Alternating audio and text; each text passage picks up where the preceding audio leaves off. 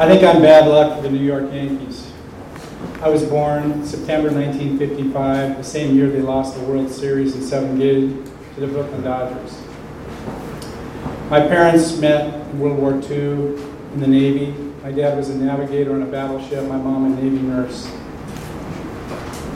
Dad came home from the war, and he had lost something over there. Like a lot of veterans, he came home and just a piece was missing. My mom came home from the war, and she was just plain mean. So my 2 brothers and sister, we grew up in a tough environment. My refuge were the playgrounds, Northeast Portland.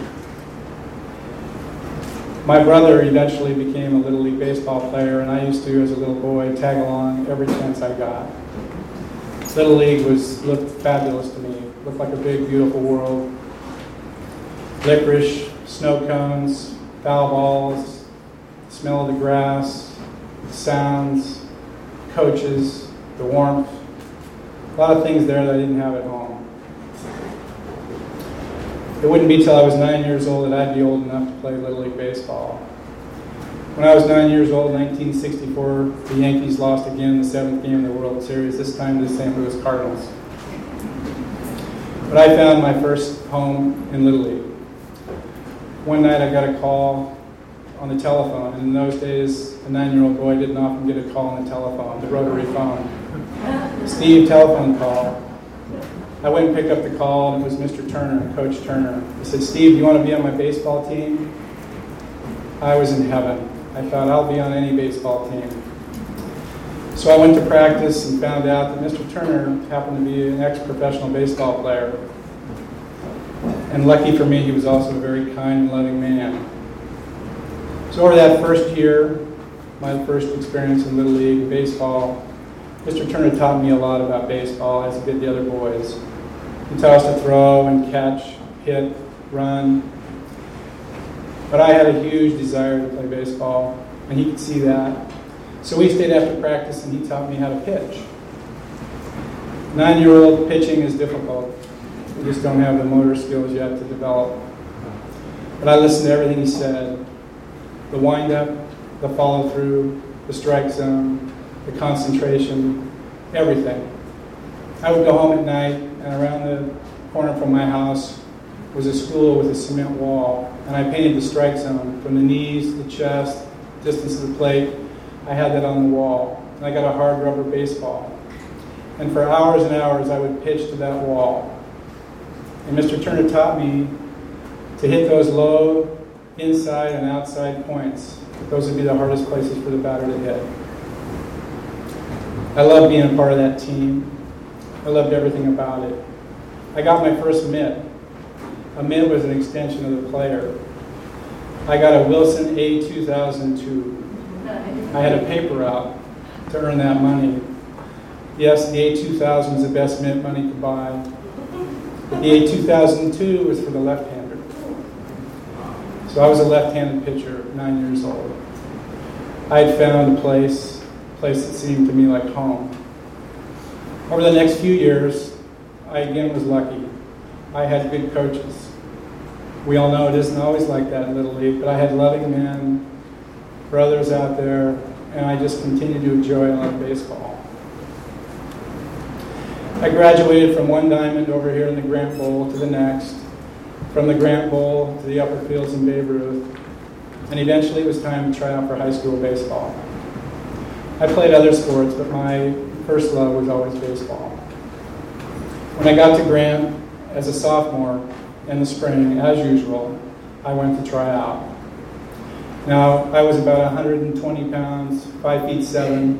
I hadn't grown into my adolescent body, and I was there trying out with the juniors and seniors. And many of the boys on this team would end up playing collegiate. Some would play professional. There's still one or two that are coaching in the professional and college ranks. So it was a formidable group of people. My dream had been, since I started playing baseball, someday to be out there on that varsity field. I looked up to those guys so much. So my sophomore year, the way tryouts worked, you would practice and do the best you could. But really, the tryouts and the coach decided based on the preseason games who would be on the team. So we had 5 preseason games, and I was one of the couple sophomores that was on the bench, and I hadn't yet played 1 inning. We got to our last preseason game at Grant, here over at Grant Park against Central Catholic, and I started to lose hope that I wouldn't be on varsity this year. Well, our best senior pitcher was out there in that game, and he was doing like he always did, fabulous. And the game went on, and I got a little bit sad, thinking, he's doing really well. They're not going to need me. 6 innings went by, and we were ahead 1-0. He had pitched a fabulous game, shutout. 7th inning came, we're ahead 1-0. First batter, he walks. Second batter gets a single. First runner makes it to third. Runners on first and third. We're ahead 1-0, no outs. Coach Harrington looks over at me and says, "Parker, warm up." I grab my mitt and I sprint out to the bullpen. I'm just excited. But I think we're ahead 1-0. What am I warming up for? But I realized looking back that Coach Harrington saw something in me, and he wanted me to have a chance.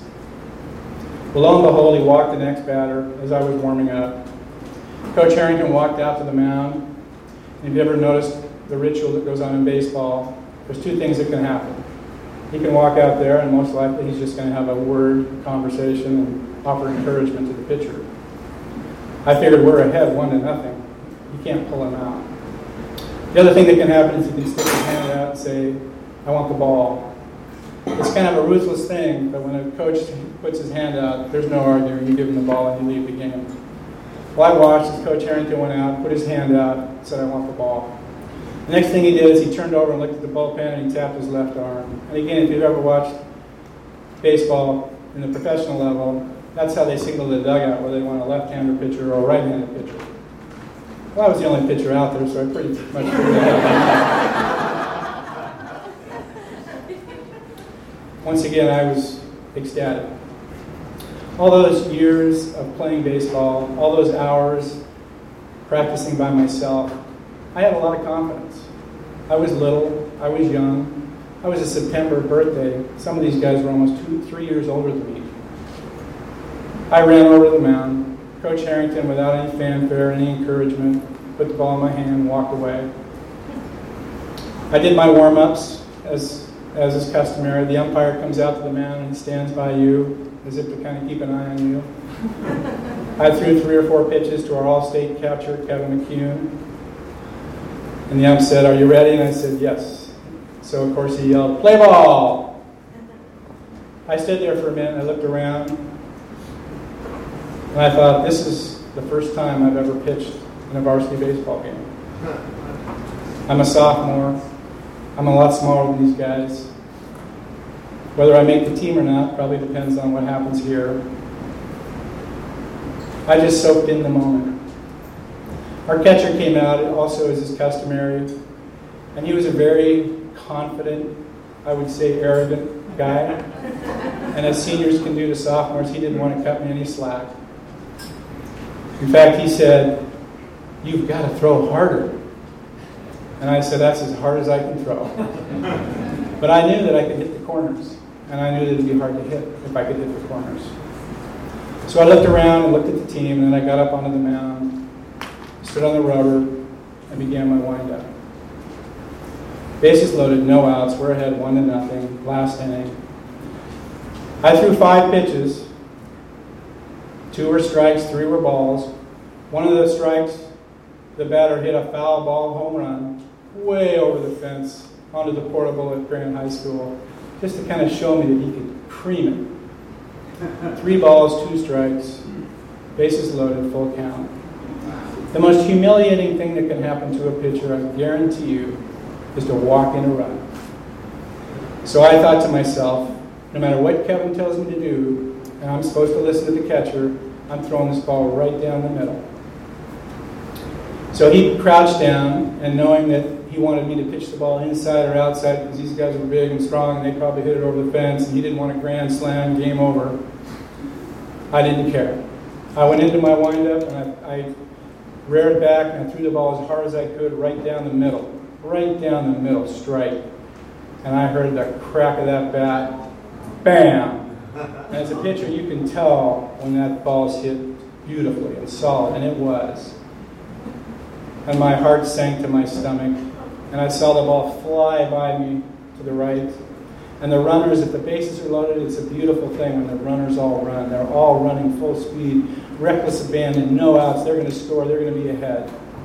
My job as a pitcher, it doesn't matter. Go back up home plate. There's going to be play at home. I got to get behind the plate in case the catcher misses it. I'll do what I'm supposed to do.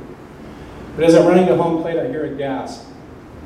I look out to left field, and Nick Ruley, our senior all-star left fielder, is diving forward full speed.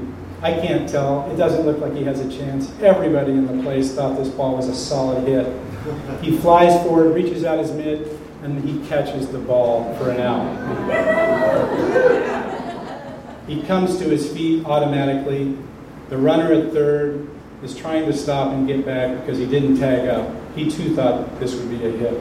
Nick fires the ball into third base for the second out, tags him out. Third baseman looks over at second base. The second base runner also was flying to third base. Third baseman throws to second, out at second, triple play.